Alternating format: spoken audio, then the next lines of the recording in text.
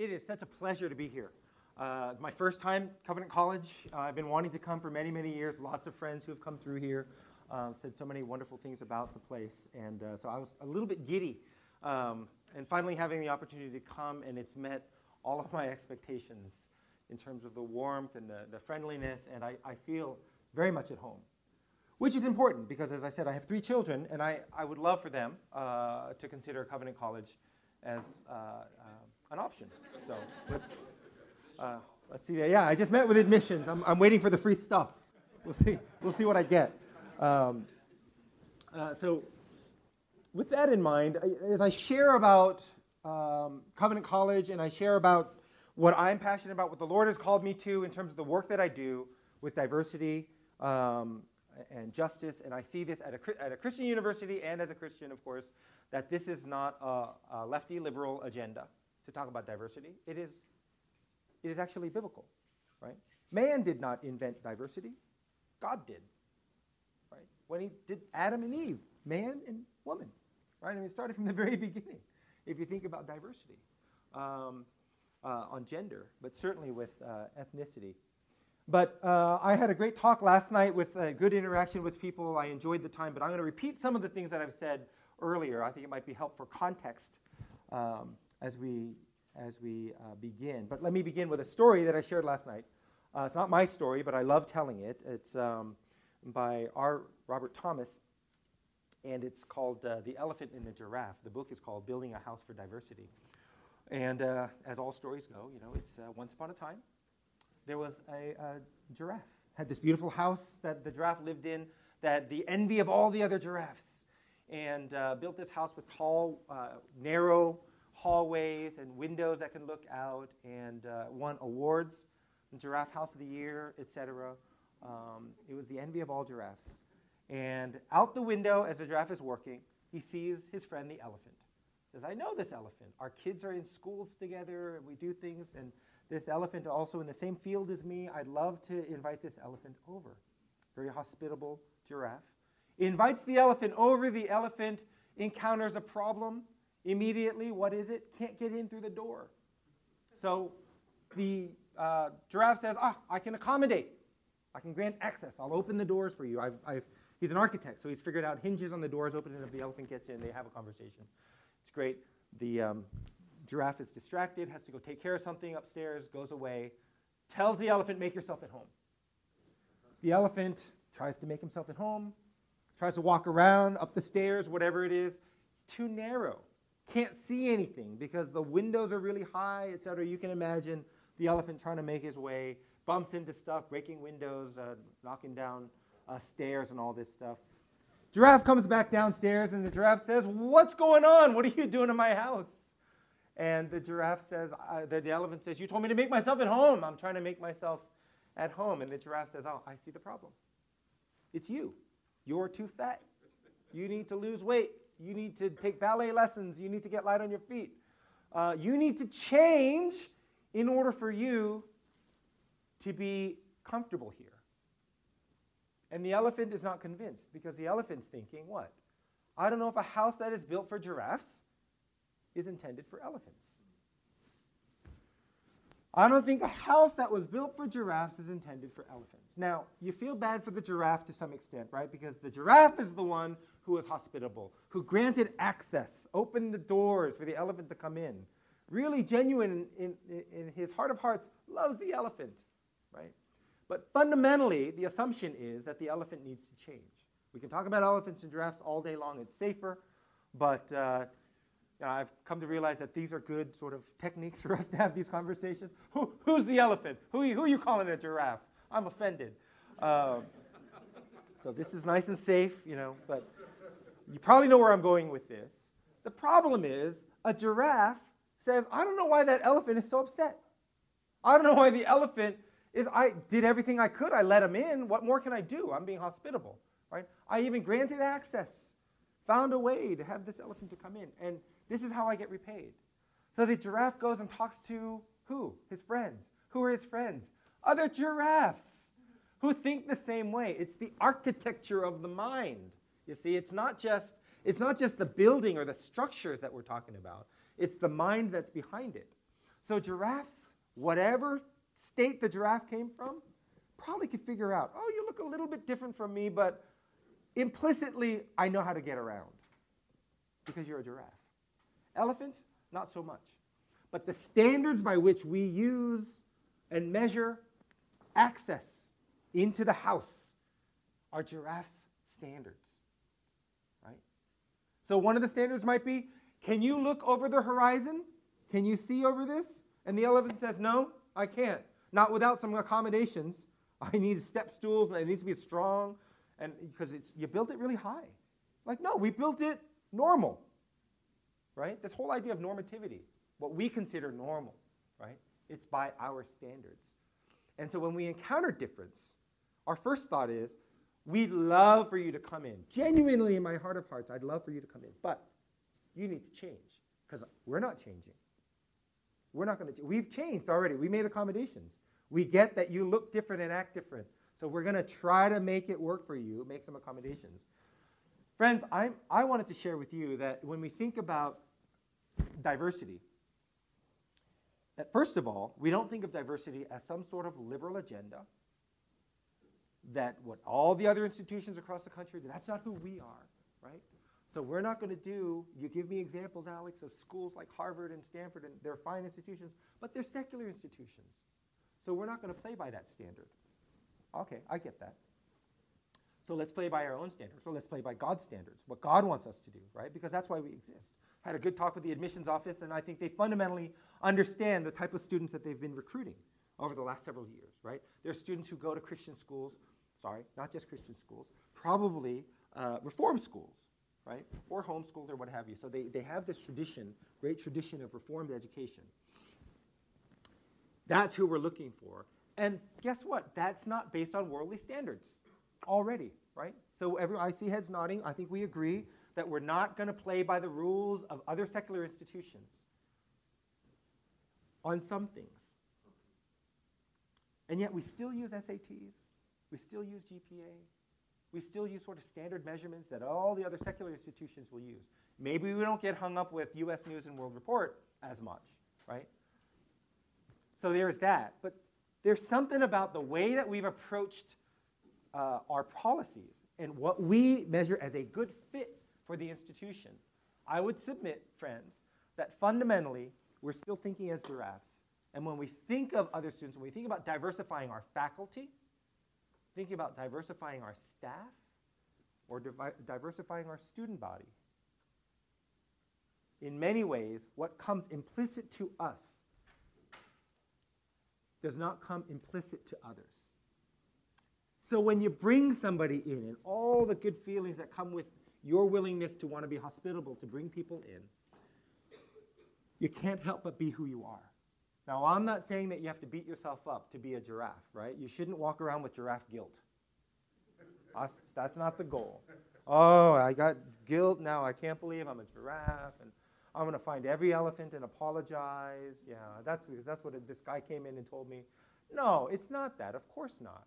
Of course not. But is there a way that we can rethink not only the system that's in place, the structures, the building, the culture of giraffes that's in place that needs to be modified, but also our own architecture of our minds? The assumptions that we make fundamentally to say, we can't wait for you to come here. We want you here, but you got to change. Or you've got to meet what my standards are. And they are somewhat arbitrary, I think. Right? So if we have this conversation about the types of people, and this is true across the country, I've spoken at Christian colleges and secular institutions alike, same issue, actually, believe it or not. That's a little problematic for me. If I think predominantly white institutions that are secular, that have fundamentally different missions and values as our Christian brothers and sisters, but are also predominantly white institutions, it's amazing how much similarity there is with the secular and the Christian along the lines of race. Actually, have a lot more in common when we talk about social issues than you do with people who don't look like us, right? Who don't look in a dominant majority group, right? But fundamentally, we're going to spend eternity together. So I'm trying to reconcile that you are my family, right? Closer than you would be with, I'm Korean American, closer than I would be with other Korean Americans who don't share the same faith, who don't believe in the same Lord. Right? But so something fundamental about what is most important to me in the way that I approach things, right? That speak into, that get played out in ways like in policies and culture. Right? Like, you're just not a good fit. So this is an ongoing problem in churches, right? Is we want to diversify, we want to see different types of people in our churches, and yet for some reason they don't fit in. And what do? We turn around and we typically blame the victims. We say, well, what is it about you that didn't make you successful here, either as a faculty member, as a staff, or as a student, right? And we problematize it the wrong way. And higher education researchers like myself, what we like to do is to flip the script. And we say, let's stop asking about the students and how the students need to change and what is wrong with the students that are coming to us that aren't fill in the blank, that they're not academic enough, they're not rigorous enough, they're not committed enough, whatever it is, right? Rather than that, why don't we flip the script and say, what is it about the institution that makes it difficult for certain groups to be successful? Because the way I look at sort of the perpetuation of issues that go on in the United States with issues of race is the secret for have this to be perpetual is to do nothing. As long as we continue to do nothing, the system will stay the same, right? This homeostasis, equilibrium. And so we have to think in much more radical terms, and I think we have to think much more comprehensively and collaboratively in order to work. Maybe some of us will look at the admissions staff and put the burden squarely upon their shoulders to say, get us a diverse class, would you? We're going to pray for you. Get us a diverse group. It's all on you. And if they fail to do it, we're going to say, what's wrong with the admissions office? The admissions office naturally will say, we can bring them here, but they won't stay. We'll bring them on campus. What is it about the institutional culture that makes it difficult for some students to come? Now, it gets sensitive with my faculty colleagues in the room. If I were to talk to you to say, what is it about the way that we teach that is the same way that we were trained in our disciplines, right, that we've perpetuated in the field and expect some sort of different result? Because ultimately what we're saying in the classroom, and this is true for me, that in the classrooms, I'm going to teach the way I teach, and students have to adapt to my style. Rarely do I say, what are the different learning styles that are out there, and how can I adapt my teaching to their different learning styles? If I'm honest, my first response as a faculty member is, boy, that sounds like a lot of work. It's a lot easier if I just lecture. And your job is to listen. And if you don't have a good sort of a listening skills, and that's not the way you learn best, right? Because you're a competitive learner, or you're a tactile learner, or whatever it is, but you're not a good auditory learner, well, you're going to have a problem, because this is the way I do it. Right? Let's flip the script. Fundamentally, let's think differently, because that's an elephant and giraffe scenario. Right? We're asking you to be a better listener, because I'm not changing the way I'm going to do it. So my challenge to you, my colleagues, would be, how do we think different about teaching and learning fundamentally in the way that we approach it? I could go into curriculum as well. We can talk curriculum, right? We're going to teach the great books. We're going to talk about these are the core requirements for what I would consider a Covenant College student, a graduate, a future alumni, to know. These are the core courses. Right? They all happen to be the same gender, the same ethnicity. Right? And maybe we don't know any other literature. We don't know of any other scholars of color. We don't know of any scholars that are female that we're going to include into our list of canon, what we consider to be great books, or what we consider to be important for learning. Maybe there's one or two people who will share, oh, what about this person? What about this person? Have you considered these people? And our natural response is, yeah, I just don't have time. There's not enough room in I can't assign more than 10 books, right? So here are 10 books that I'm going to use, and these are the core courses, and these other ones are important, but really what we're saying is they're not as valued for me, because for me, these are the important ones. Right? And so in the curriculum, if we were to examine, maybe even problematize some of our curriculum, we look at the courses that we teach, what we're being taught, and how we're teaching it, right? All I'm asking, I'm not asking you to make these changes, all I'm asking is that we consider, right, what is it about the architecture, the system that's in place, that makes it difficult for some students, because elephants may never read anything written by an elephant. As an Asian American man going through all the programs that I went through in elementary school, high school, college, even well into my master's, until my doctoral program, I rarely read anything by another Asian American male, or Asian Americans in general. Except if you took an elective class on Asian American studies, right?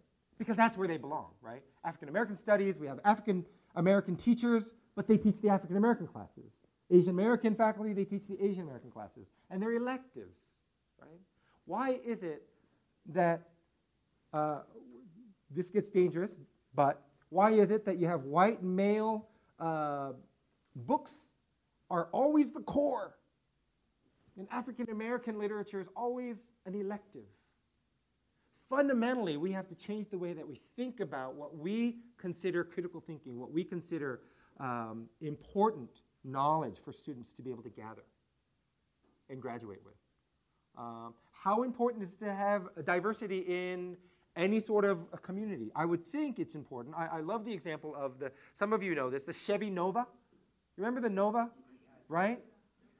Just knocked it right out of, no, something didn't go well. The sales didn't go very well with Nova. So the urban legend with this is, if you speak Spanish, Nova means no go. Well, nobody in the boardroom or the R&D department who was developing this car, they thought of the North Star, the Nova, right? And sort of in English. But no one thought, what does this mean in other cultures? And the cars didn't sell very well because no one's going to buy a car that says no go. Aside from that, it's interesting because maybe there was nobody in the boardroom, nobody in the R&D department, nobody who would say, I think this means something else. I think, was it Chrysler, Chevy? They would have seen this as very valuable to have different perspectives in the room, right? Something as simple as bottom line, like making more money, right, for a car company. We do work that's so much more important. It's not about money, right? It's about educating and raising up future leaders for God's kingdom.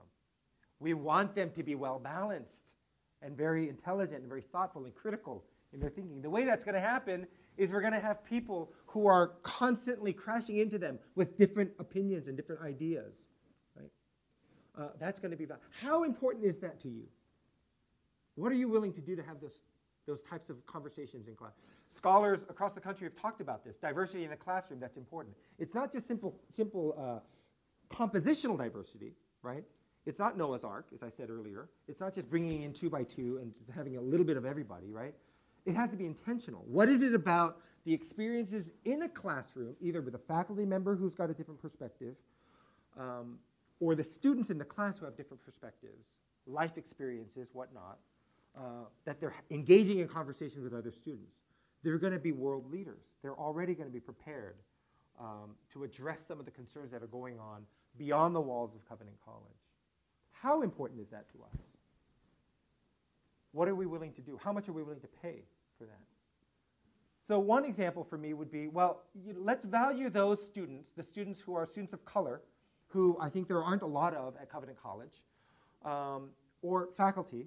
Like, if we really value that experience, treat them like my alma mater does, USC. Sorry, I'm east of the Mississippi, so it's University of Southern California. Trojans, not the Gamecocks. How the USC Trojans treat their student athletes.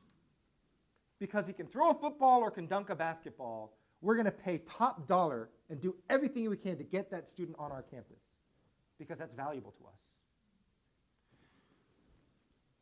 Or another institution that says we have a student who has the top SAT scores and the top grades.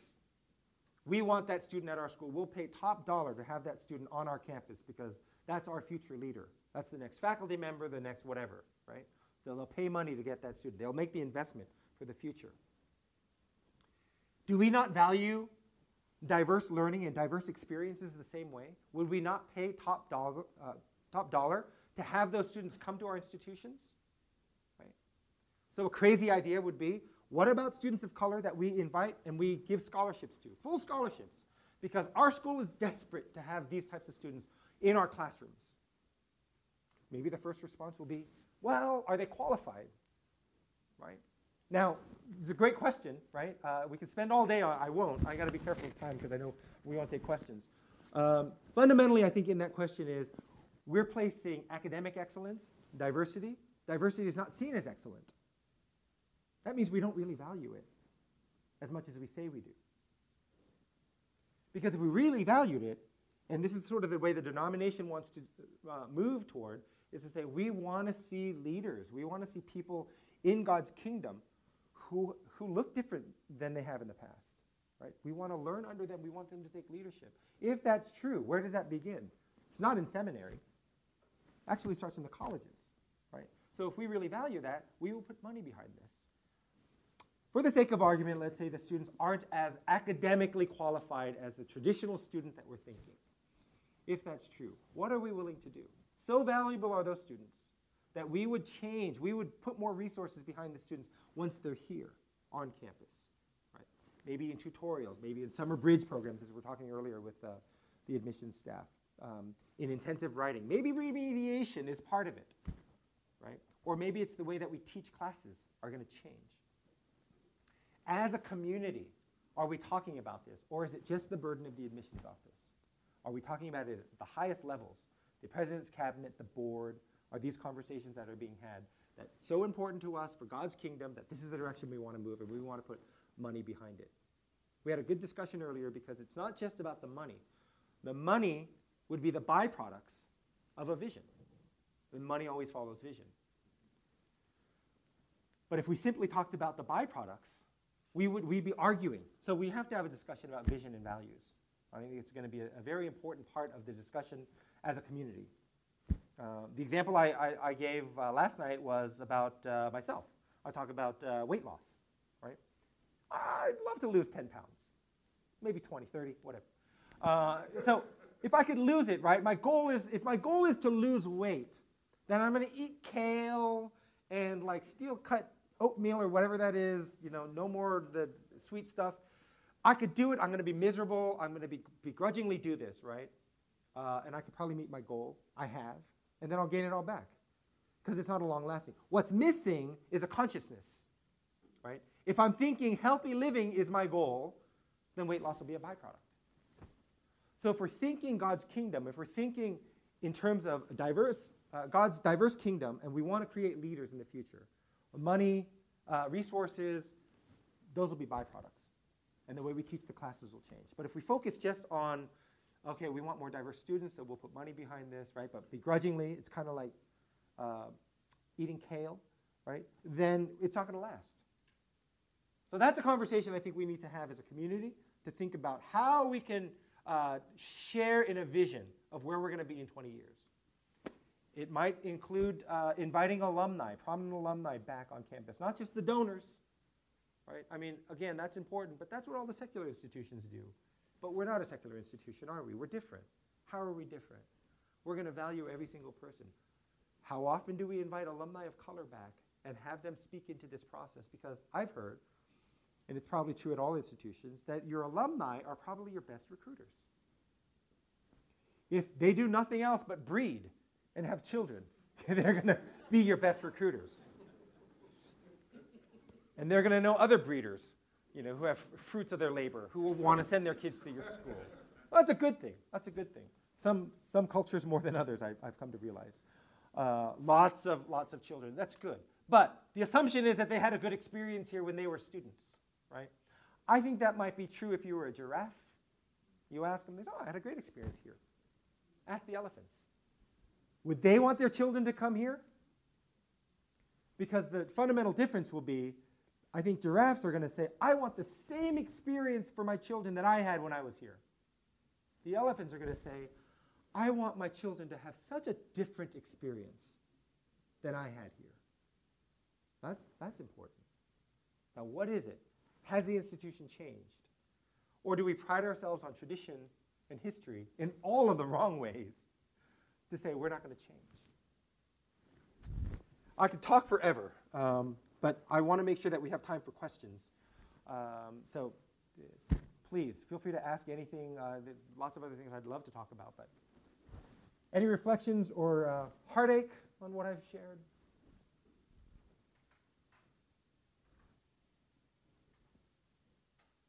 Yes, sir. So, talk about ethnic diversity here. I'm in computer science. While we have some issues there, we have bigger issues with gender diversity. Yes. Is it okay for us to also talk about gender diversity, or do we not do that and we just do ethnic diversity? It's a great question. I think it's both. Yes, absolutely. Gender is important. We have to talk about gender diversity, especially in the sciences, the STEM fields. It's a big issue. The other ones. Yeah. I don't know if you know that. Oh, computer sciences? Computer science. Okay. Across the U.S., 18% of majors are female. Yeah. It's half the rate of mechanical engineering. Yeah. Oh, goodness. Yeah. Here No. at Covenant, of course, it's 19%. It's Lower than that, yeah. When I bring this up with my administration and make suggestions, it goes pretty well until we do anything that costs money. Sure. That's right. Then it's no longer a very interesting topic. That's right, yeah. Yeah. So that's my reflection. Thank you. Yeah, I appreciate that. You're absolutely right. How much do we value, right? What's it going to cost? Because it's going to cost. I go back to the weight loss example. Yeah. You know, the physician says you need to. You want to be healthy. You got to lose weight, right? You got to exercise and eat right, and join a gym. And if my first question is, how much is that going to cost? Like, get a personal trainer. Oh my gosh, it's going to cost me money? Right? Well, I want to do it, but I want to do it at the lowest possible cost. Why? Because I don't really value losing weight. I don't value healthy living. But my friends who are very much valued healthy living, you see where they spend their money. Right? And so you've heard this story about people who don't have a budget. You look at their expenditures, and you'll see what their budget is. Right? Where you spend your money is where your heart is. It's true for pastors been preaching that for years. Where you spend your time and money is where your heart is. Right? So I think there is something to that, absolutely to affirm the importance of gender diversity. Right? I think the danger is on the more cynical days, colleagues will say to me, it's like, oh, then what's next? Right? I don't think we fully understand the diversity issue. Because if we're asking, okay, now we're going to talk about what left-handed people, we're going to talk about geographic diversity, sometimes that matters, right? But in your case, I think that would absolutely be true with computer science, right? That not having enough female engineers. For us, that might be gender. Yeah, that's right. Yeah, and then not to give up and to continue to fight for this. To say we need money behind it. Yeah. The example I gave last night was about oncologists, radiologic oncologists, who they needed more women. And this is a study from UCLA. They're saying they needed more women faculty or women physicians, female physicians, because when they talked about patients who had mastectomies, they'd ask the physicians, the patients would ask the physicians, how is it going to feel when I get a prosthetic? And the physicians would answer, by and large, how it would feel to the touch from the outsider, right? How your husband will feel about it. When they asked the women, the female faculty, or the female physicians would all answer how you will feel, how the patient will feel about it. It's fundamentally different. All the training is the same. Medical school, fellowship, extended fellowships, and all that, all being the same. Men fundamentally don't understand things. And it hurts the patient, ultimately. So there's an example of diversity, gender diversity, that is absolutely crucial beyond bedside manner, right? So we need it, and that's true at all levels. Now, I would love this institution to have this vision to say, we want to see the next generation of leaders in our denomination who have this worldview. And it's not just people of color, right? It's not just our alumni of color. It's everybody. It's the white students from the South who actually have a great sense of equity and diversity and justice. But where do they get that, right? It was formed while they were here, interacting with their faculty, interacting with people who were different from them, having these difficult conversations. Otherwise, it's going to be remedial education. I talk a lot about remedial education at the doctoral level. Most of my students, when I teach diversity and social justice in higher education, these are the 30-somethings and the 40-somethings who are pursuing a PhD and have never had a diversity conversation. in their undergrads, never had it in their master's programs, and are now finally having it their second year of their PhD programs. I call that remedial education, right? That they've never had these conversations. They've never, what was it? Where'd you go to college? They say, well, this was my college experience. I said, well, was it diverse? No, it wasn't. So that wasn't an area that we covered. And then I went to whatever it was, seminary or my master's. Well, was it diverse? No. So we never talked about it. That's a problem. And these are people serving the kingdom. Yes, sir. Really great and very helpful. I'm a theologian and totally buy what you're saying, would teach similar things. But here's the self-criticism. When you're from a confessional institution, you're working with PCA in general too. So we all mean well. We'll say, of course we want diversity. I mean, we think we've gotten somewhere when we finally realize, you know, every tribe, tongue, and language, yeah, this is a good thing.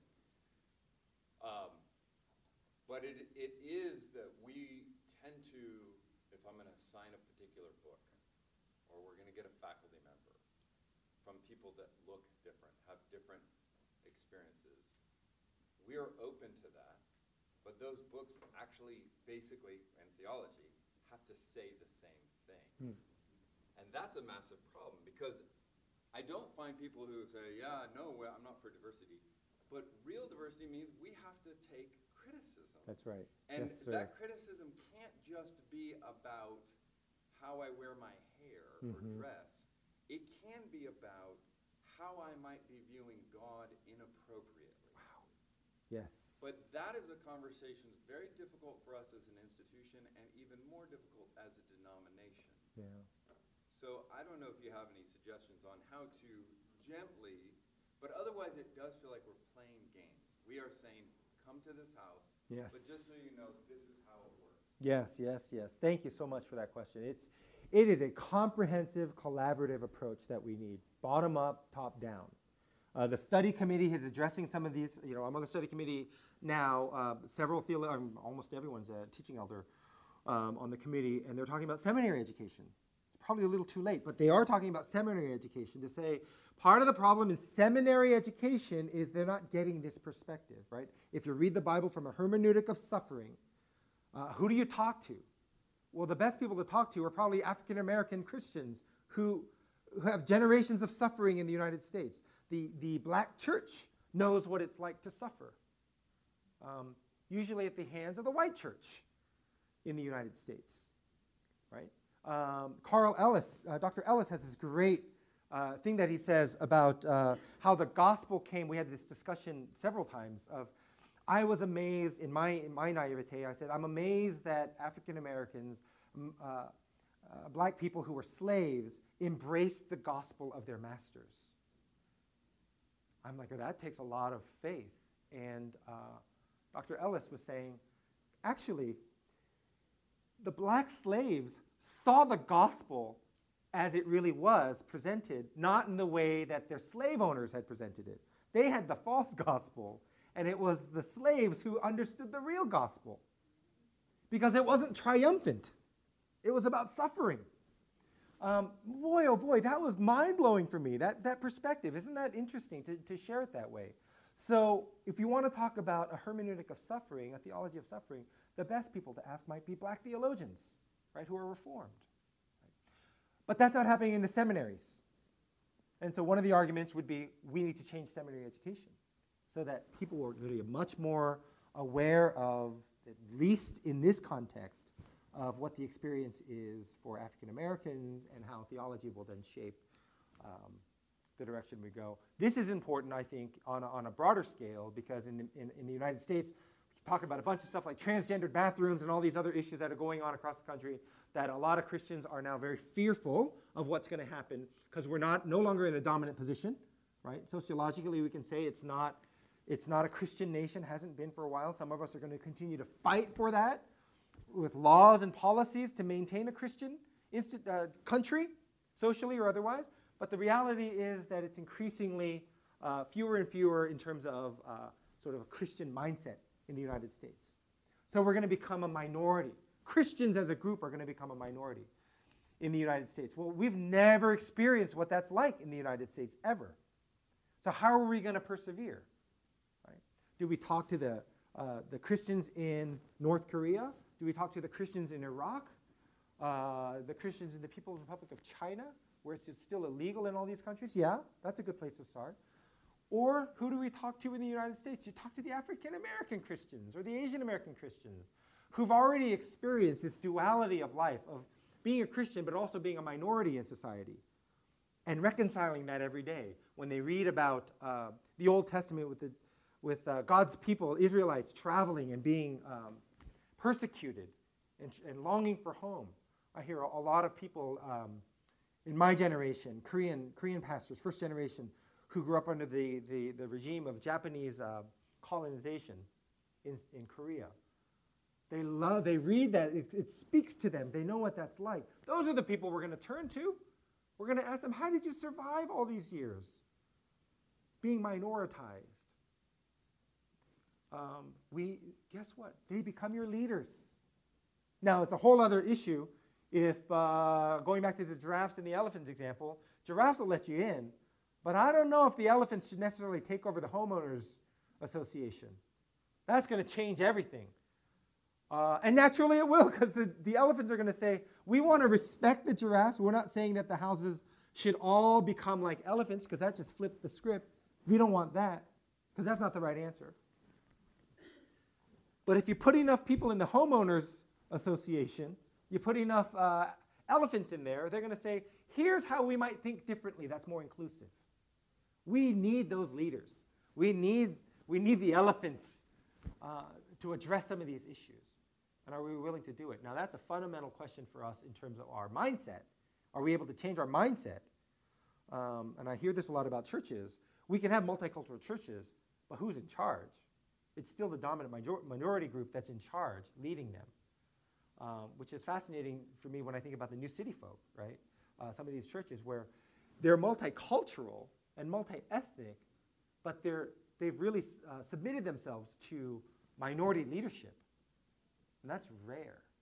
That's a whole different direction. We need them. They're our leaders. We can learn a lot from what they're doing. And my argument, again, is we need to build and we need to raise up those leaders right now, because they don't just sort of appear out of magic. Or if they do, they're gonna develop their leadership skills in our denomination, despite what we don't do for them at the college level and at the seminary level. Hi. So one thing that I've read a lot about and have felt myself is that when you are a minority in a dominant culture, it's exhausting, right? Because you're constantly having to translate and to watch yourself and to figure out, okay, how am I supposed to respond in this situation? So I'm thinking that it would be good for an institution to provide some support for our students, for faculty, for staff who are not part of, who might not identify with dominant culture. But then the other thing that you get sometimes is saying, this feels so artificial. Like, I don't want to be I don't want you to assume that I need your sympathy, your Yeah. like your extra That's right. whatever, just because I look different from other people on campus. So I was wondering if you have any sort of practical solution or suggestions. I do, yeah. For how we can provide that kind of support without making it feel like tokenism. Thank you for the question. It is fundamentally, I would say, unfair to put the burden on minority brothers and sisters. Faculty member, I'm glad you're here. I hope you'll be the change that I need. I'm not going to change. I'm not going to do a darn thing. But boy, I'm going to cheer you on. Oh, it was hard this year? I'm so sorry. I'm going to pray for you. What can I do? And that person comes back and says, I need you to change. I need you to talk to your people. I need you to fundamentally get this. So that's what needs to happen. That needs to be a promise for our students, for our faculty, and for our staff of color. We're not just going to bring you in and put the burden on you. Plenty of burden, trust me. Whether you like it or not, whether I like it or not, I walk into a room and people are going to say, when we talk about Asian Americans or Koreans or whatever it is, kind of leaning over. And I'm like, oh, is it my turn? Okay, yeah. Let me speak for all Korean Americans, all people of color, in fact, and give you our perspective. Because we had a meeting yesterday to answer this very question. Never mind the fact that you could have done the research yourself and found out what's going on. Would it be so hard for you to tell me what's going on because you cared enough, right? That's, I think, fundamentally the issue, that we throw you out there, we want you to survive, and we're going to cheer you on. The burden is actually on us. And so which comes first? Do we bring the students and the faculty and the staff and put the burden on them to make the change and then say, oh, I'm so sorry that it didn't work out? Or do we say, we as an institution need to change? Now, I have a dean in my department who's a white male, Christian, who has a dean's diversity group, readings group. On his own volition, he felt the need to want to learn, and he wants to change the culture of the institution. I don't think you need to have a black dean or an Asian dean, or Korean dean might be nice, but I don't think you necessarily have to have that. If you have a guy who's got a mindset to say, I want to study God's kingdom in a different way, I want to challenge myself, and I want to challenge everybody in my school. And so the dean has put together this group. Now you got several brown nosers who just want to spend time with the dean, and the price they got to pay is they got to read these books. And he knows that, so it's good. So he's got these readings that he's done now 4 years in a row. My first year, I thought, okay, let me see what this white boy's going to do. Is he going to do it just once? And he's going to come over, hey, Alex, guess what I did this year, right? I read Ta-Nehisi Coates. That's great. Once, right? He's been doing it for 4 years. Now, at a certain point, even a cynical guy like me, I'm like, all right, that's all right. You're consistent with this. He has created a culture in the school. And most of the people who come are other, because it's APU, most of the faculty are still white. And they're coming and they want to learn. Now, the burden is there for the handful of African Americans and Asian Americans who come to this book group because they lean to the people and they're like, oh, so how should I understand this, right? But that's shifting. It's shifting now because the people in the group, in the dominant majority group, are reading and they're interpreting, they're talking to each other, and they're going beyond just the group, and they're talking to their departments and having these conversations. Very exciting, to be honest. Now, if you're a person of color, faculty member who we're recruiting, I guarantee you the first place I'm going to invite them to is this group because I want them to come see it.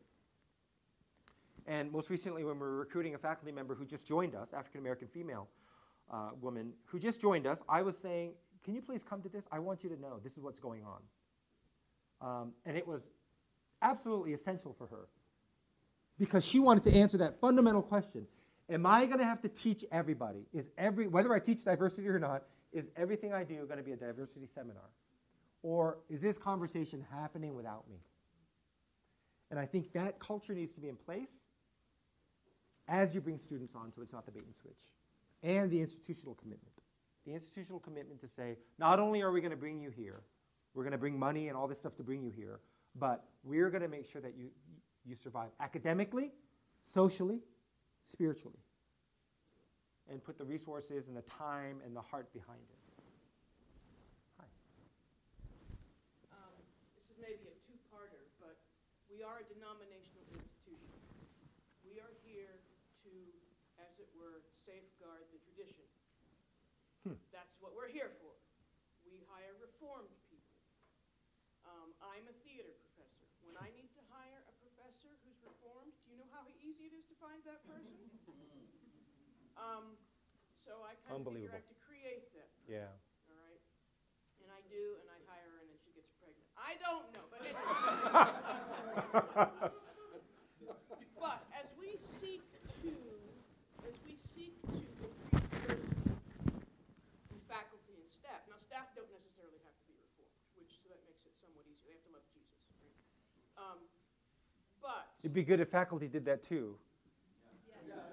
Even if they're reformed. I'm not talking about this institution, but I hear that. yeah. So we have a culture here and denominationally, which to some degree is looking at the Harvards and the Princetons and other places Yeah. that started Christian Yeah. and saying, we must not go there. So we're circling the wagons. And to some degree, that's right. To some degree, because we're culture bound, we can't tell what the non-negotiables are from the negotiables. And so when we start to get any working with the negotiables, people's hair starts falling. Because people think, that really isn't a negotiable. There's only one Oh, yeah. So, fix that for us. Okay. Thanks, Camille. Okay. That's great. The one piece I want to pick up on that, I think I get it when I go to General Assembly, is everyone's sizing each other. How reform are you? Yeah, right? You get students come on campus, they're like, how reformed were you raised, right? How big is your God? And like, how orthodox are you? I'm sure that's a very real problem. And so that is actually, I would argue, a very slippery slope. Because we don't have one standard. Our standard is what we were raised. There's an old Korean saying of, what is it, a frog in a well, right? A frog in a well. Your reality, when you're looking up, that's it. That's your funnel. There's a whole bigger world out there, but that's how you were raised, and so that's what you know. So we're a bunch of frogs in wells in our understanding. And then we run into other frogs from other wells, and we're like, what? That's not my definition of reform, or that's not my definition. So that's going to be a challenge both for, certainly for faculty, and I'm not saying we need to water down anything, but that's the issue. Whose perspective am I speaking from when I say, oh, now we've watered it down, right? It's the more orthodox person, yeah. So it's going to be a challenge, and I think that's true for students as well, because we want to bring in students, and we have our traditional, our go-to, right, our typical student, but maybe that needs to change. We need to stop thinking about what we consider a typical student here. Yes, sir. This is about standards, but not orthodoxy. I teach philosophy, and the biggest pushback I get that would be based on cultural difference is from Asian students who don't want to be asked to think critically or independently. They say, that's not how we do it. And so I say, look, in this class, it's a philosophy class. You need to take a position of your own. You need to give a reason for it. And they say, we don't do that. And so is it my job to change what I expect? Should I say for Asian students, you don't need to write independent thought, you just need to show that you can rehearse? Or, because I feel like the giraffe who says, I'll let you come to my class, but you need to think critically and independently here Right. to do it. So how do Great I question. accommodate that Yeah. element? I guess my first reaction would be, I don't know if we can make blanket statements about all Asian students. So if the Asian students are saying this, right, sometimes, yeah, the Asian students are mostly Korean. So now we're getting real close to, yes. Well, good. I'll tell you, in my real short story, because I have no problem sharing my own baggage, my own denomination, my own, presbytery. So, Koreans, I'm in a Korean presbytery, one of the language presbyteries. And we wanted to order some structure, and like, hey, we need more, because Korean Americans, been living long enough in the United States, we're like, we'd like some order and structure, we need a plan. You hear these from Korean American pastors all the time, I'm like, I can't work with Koreans. I'm like, brother, you're Korean. Well, I'm not that, I'm Korean American. So I want structure plan, I want a budget, And some pastors, not all, but some pastors are saying, oh, Korean, we don't do that. I'm like, don't pull the culture card on me. You're telling me that Samsung, Hyundai, they're Korean. They don't have a plan? They don't have a budget? So it's not Korean culture per se. That's a cop-out. The short answer for me is like, oh, come on. That's not right. I think pedagogically, I would argue to say, no, let's think about that. You do think critically. Asians, Eastern philosophy, there's a lot of critical thinking involved there. It just doesn't look like a Western critical thought. So let's get to that. It takes more work for the faculty, I acknowledge. But let's get to different styles of learning, different ways of critical thinking, because it's too broad of a brush to simply say, because I'd have a lot of hurdles to go over if I thought that Korean Americans don't think critically, right, or don't write critically. I wouldn't be where I am. Or am I divorcing my culture and all my ancestors and my people by saying, I got to start thinking white.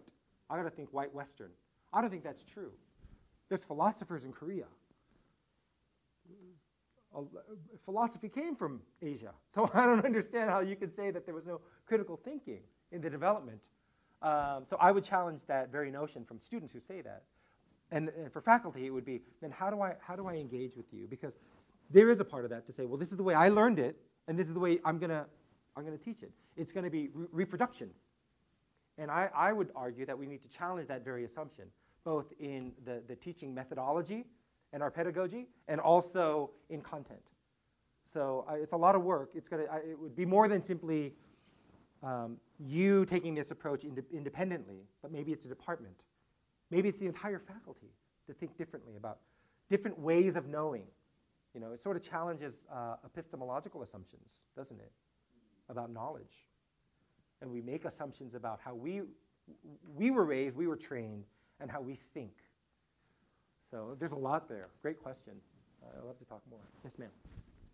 So as we grasp what we talked about, like vision, values, I recognize that language and terminology can only get us so far. At the same time, I'd like to ask what insights you have on just how can we be more sensitive about the terms that we use to define our values and to define our vision. Yeah. Not once did I hear you say the word race. You said ethnicity. Yeah.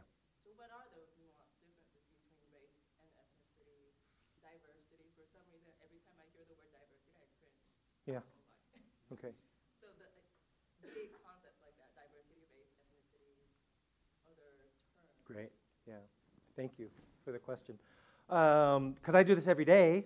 We have these conversations, but I hope that you don't have to be a diversity scholar or an equity scholar to have these conversations amongst yourselves. And I think it's important to do that, to have discussions of terminology. And it should be an ongoing, regular thing. And if we don't know, then we ask. And so I appreciate you asking that question. I don't know how in-depth I can go right now about all the different terminologies. You know, do we use white, Anglo, Caucasian? Everyone has an issue with different words. There are certain words that have been taken back, right, in the community, right, that they were negative, that we've used now as a positive.